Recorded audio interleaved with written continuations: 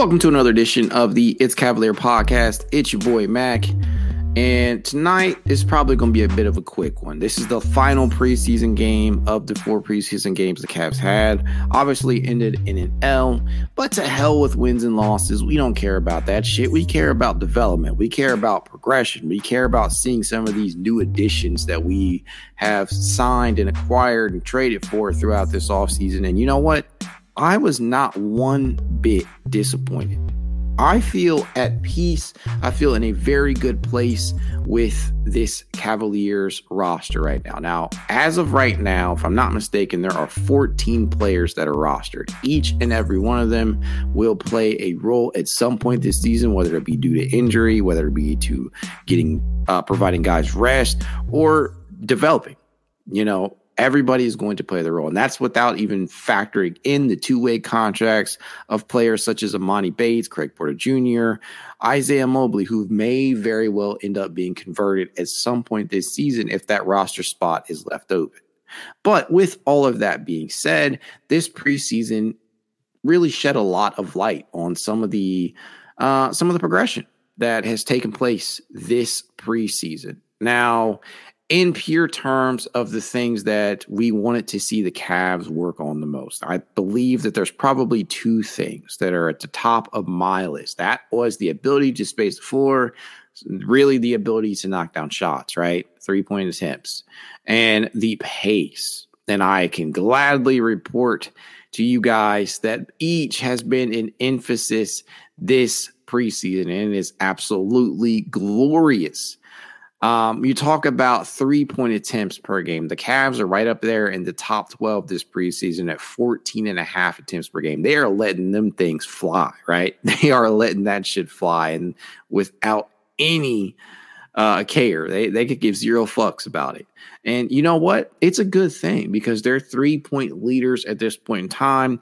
Dean fucking Wade, 56.3% from 3-point range. That is a guy that you absolutely want to see get going, right? Especially coming off a season in which he suffered that AC joint sprain and just didn't come back right. He did not look like he was functional, especially come the postseason series against the Knicks, where he was basically played off of the floor. And this is a guy, mind you, that we're talking about who is supposed to take over for the departing Kevin Love. We know how that situation played out. Dean obviously had big shoes to fill, and he was not able to fill them last season. Can that change this year? Maybe a little too late in regards to his spot in the rotation, but it is good to know that if you need to turn to him for spot minutes, he's there. He's towards the bottom of the rotation, but he is certainly available. And having such a good preseason, I would not be surprised at all if JB just rolled the dice and gave him an opportunity early on in the season. You go on down the line from there. Next up, Georges Niang, 47.4 from 3-point distance. This man has been everything that's advertised from 3-point distance. We know what the stats say. They say that this man has completed 5 straight seasons shooting above 40% from 3-point range. And guess what? This preseason has shown that he can do that. And he can really let it fly. 4.8 attempts from distance, 2.3 makes per game. I have absolutely no doubt in my mind that the Cavs will make the most out of this man's ability to knock down the 3-ball. They're going to get creative with some of these lineups. You'll see him out there in, as we know that he is perfectly capable of manning the power forward position as well as give you some minutes at small forward, right? And one of the things that we know, right, that the Cavs are quite a bit undersized at the 3. And having the ability to have Georges Niang out there that can give you multiple looks and you can place in multiple lineups and he still gives you the ability to space the floor, that is big time to have off your bench. So kudos to Kobe Altman for being able to bring him into the building. Also, some of the screens that he set to free up other players and to get himself open, that's big time. And I think that's an element of the Cavs offense that was missing throughout points of last season. So I'm very, very curious to see how they end up utilizing Niang. On down the line here, we talk about rookie sensation, the guy who's generating a lot of buzz by yours truly and others, Emoni Bates, 45.5% from 3-point distance on, I believe, 10 of 22 from 3-point range. Now, the one thing that we knew about Emoni coming out of college, and really we saw this in summer league action as well, is that this man is not shy at all to shoot the basketball. This man is a gunner, and sometimes that is a good thing, sometimes it's a bad thing. For Emoni, this summer league and this preseason has been nothing but a good thing, right? And he's looked better almost every time that he's out there, and we know he has confidence for days, and I absolutely love it. I love that shit. I love the fact that this man he just appears ready for the moment. At 19 years of age, that is going to pay dividends for the future of this team. Now, we know the one big hole that we have right now is at the small forward position. We're hoping that Mack can step in there and, fill that role for however long. But I'm not going to lie to you guys. It would not surprise me one bit if Emoni Bates eventually was able to develop into that wing that we needed, right? May not be this season, may not be next season, but at 19 years of age, there is plenty of time for this young man to develop into the player that many people believe that he has potential to be. And could that be at the small forward position for the Cavs? I would not be surprised. He's shown basically everything that you wanted to see out of him. There are going to be times in which he looks a little bit lost out there defensively. That's common for rookies, right? You're going to see that happen, but he's actually surprised me a little bit on his his defensive focus and his ability to reject some shots. Obviously, he's still rail thin, right? At 170 plus pounds, being his size, I believe listed about 6'9".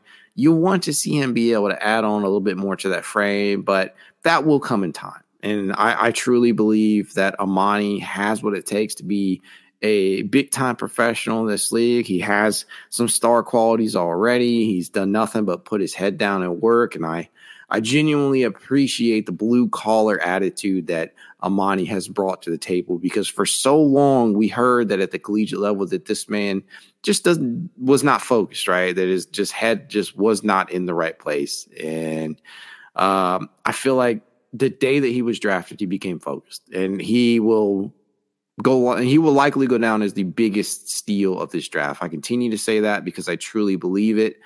There's just not enough good things that I can say about this young man. I feel really great about it. Moving on down the line here, Isaac Okoro, pleasantly surprised to see that Isaac Okoro has shot 40% from three-point distance this preseason. Yes, that comes on small amount of volume at 2.5 three-point attempts per game, but still, to see him knock down those shots and still be efficient while doing so, that's a step in the right direction, right? Because we know for Isaac, the one gripe about his game is that people just do not respect him. I won't say the one gripe. The biggest gripe that people have about his game is that people just don't respect him and his ability to knock down the three-point shot. You saw that last season as all but one of his three-point attempts were wide open. Nobody was defending him from the three-point line. And the only way to remedy that, folks, is for him to continue to knock these shots down and with higher amounts of volume. 1 to 2 per game is not going to cut it. Defenses will not go out there and defend you unless you're literally hitting every single one. 3, 4, maybe even 5 per game, and you're hitting down a reasonable amount of that, maybe 37, 38% of those shots, defenses will have to start respecting you eventually. And I feel like this is the season in which we will see that occur. The 2023-24 season, I believe this is where you will see the best and most impactful version of Isaac Okoro yet. Partly because of the added spacing and the fact that Isaac is just not going to be relied upon anymore to create that spacing. He can play a little bit more freely. He will not have the pressure of having to do that. And he'll be able to find a little bit more in terms of the cutting lanes, right? I feel like he can be way more impactful as a cutter than he has been in previous seasons. That's something that we know he has within his bag. I feel like there are some playmaking, some latent playmaking skills that are in there that haven't quite been utilized by this Cavs team because, frankly, they just haven't needed him to with the dearth of ball handlers and facilitators that they've had over these past couple of seasons. When you're talking about Darius Garland, Donovan Mitchell, Ricky Rubio, Karis LeVert, there's any number of options out there that the Cavs would probably prefer to have the ball in their hands and prefer that Isaac play more of an off-ball role. And yes, that's fine in theory, but that doesn't necessarily use Isaac to his full skill set. So I'm hoping that Isaac will have the opportunity to do more things now that the spacing is there for him. And one of those things that I feel that is highly important for him is the pace of play. And that's something that has been it looks to be an emphasis by the Cavs this preseason. They played at a pace of 105 this preseason. That to me is astounding. It's something that I would have never really truly envisioned the JB Bickerstaff would have actually done. Now, he's talked about it in the past, but they really look like they put an emphasis on playing with a faster pace. And you know what? I feel like that's going to help guys like Isaac Okoro thrive. I feel like really it's going to help the entire team in general, because everybody is going to have the ability to take more shots, right? Increase pace of play generally means that you're going to see a few more shot attempts per game around the board for everybody. Whether that be in transition, whether that be from three-point line, whether that be at the rim itself, the Cavs are likely to see an uptick in field goal attempts per game. And to me, that's something that is very intriguing, because I feel like that will bring out the best in certain players, especially guys who can attack the basket at will. When you're talking about Donovan Mitchell, when you're talking about Isaac Okoro, when you're talking about Darius Garland, guys who can legitimately drive to the basket and be impactful.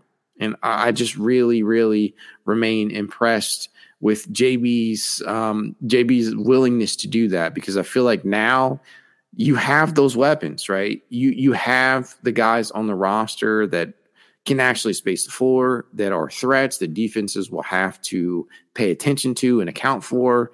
The floor is going to be open, and the Cavs have the guys to go out there and run with the faster pace. So I really couldn't be any more excited for that than I'm already mentioned. Now, I will say this: Mack Strus, he hasn't knocked down nearly as many 3-point attempts as I thought he would coming to this preseason. But the spacing, the gravity that he adds, I feel like that's very, very real. I feel like the 3-point percentage that you're seeing in this preseason, which is at a lowly 31.3%, that's not going to stick, right? I truly believe that is going to be something that increases somewhere in the 37-38% range as the regular season, rolls on. And to me, it was never truly about whether or not Mack Strus was going to be able to come in the door and just be a scorching hot shooter, because that's not necessarily something that I was expecting. What I am expecting is that defenses will have to account for him. You will have to send a body out to contest him. He is somebody that is a known shot maker from that range. So that, to me, will open the floor up to allow guys like Evan Mobley to operate in the paint a little bit more, whether that be in the mid-range area, out in the elbow. It won't be as clogged as it has been in previous seasons. And I think that's the biggest thing about the Strus edition. It's not just the fact that the man can knock down three balls, but the very threat that's a possibility that defenses will have to account for. So to me, that's a win. Obviously, the Cavs were not able to string together more than one win this preseason, but I don't care. Who gives a fuck about that? We care about progression. We care about development. And the Cavs have really made strides in terms of some of the things that they needed to work on this preseason. Now, it's not a done deal, right? There are some things you did not get to see this preseason, namely Jared Allen. You really did not get to see what the full roster looks like, the full rotation, because Jared Allen is just not healthy right now.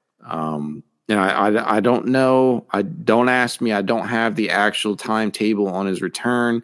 I don't think he's going to miss any regular season action. I feel like they're just holding him out for precautionary reasons. And that's the right approach, right? You don't want to run guys into the ground when it's only preseason. We know that for Jarrett, the one thing that we're going to ask him to do offensively really is probably just run the floor, catch some lobs, operate within the confines of the pick and roll. Well, I guess that's three things. But those are the three things right now that you're really expecting from him. You're not expecting him to go out there and space the floor, although I know that that is something that he is actively working on. And then obviously provide high-level rim protection and deterrence, something we know he is perfectly capable of doing. And to me, you didn't necessarily need Jarrett Allen in the preseason to show that he is capable of doing that, because we've already seen him do it the past 2 seasons, one of which was an all-star caliber season. So we didn't get to see the entirety of the product. However, I still feel very, very good about the rotation as a whole. You did get a little bit more depth at the big positions, whether it be Damian Jones, who looks like he's perfectly capable of giving you quality minutes at the backup 5. He's probably not going to be an everyday player, but that's okay. You don't need him to be, as long as you have viable options, right? Same could be said about Tristan Thompson, who I'm ecstatic that the Cavs brought back, right? But that's not necessarily a guy that you want to see out there on a night-to-night basis. It's more so a breaking case of emergency type of situation with Tristan. And that's just the case for some of these end of rotation pieces. We already mentioned Dean Wade here a little bit. And, Dean scorched the fucking twine this preseason, but he's probably still on the outside looking in terms of the general rotation, who right now I believe to be some combination of Darius Garland, Donovan Mitchell, Max Strus, Evan Mobley, Jarrett Allen, assuming health, Karis LeVert, George Niang, Isaac Okoro. That's your 8-man rotation right there. The Cavs obviously want to expand that out to around 9 or 10. We heard rumblings of 11 deep. I don't think they'll go that deep, but 9, 10 is probably a pretty comfortable range. And in that 9th, 10th spot, it could be any number of any combination of players, whether that's some form of at the guard position, as in Ty Jerome, whether that is additional depth at the big spots and you want to get Evan Mobley and Jarrett Allen some rest, you can easily trot out Dean Wade and or Damian Jones to fill in those and give you some good minutes. And to me, that's a much better spot to be in now than you were last season, when you had the likes of Hal Neto and Robin Lopez on the bench and providing depth, and she didn't have Ricky Rubio to begin the season. And so I feel good.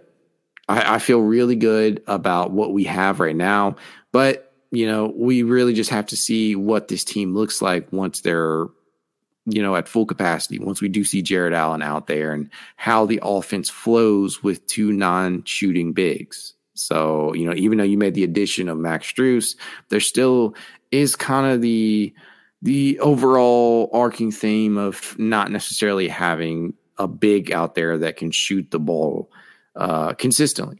And so I'm very curious to see what and how much Max Strus's spacing really does change this offense.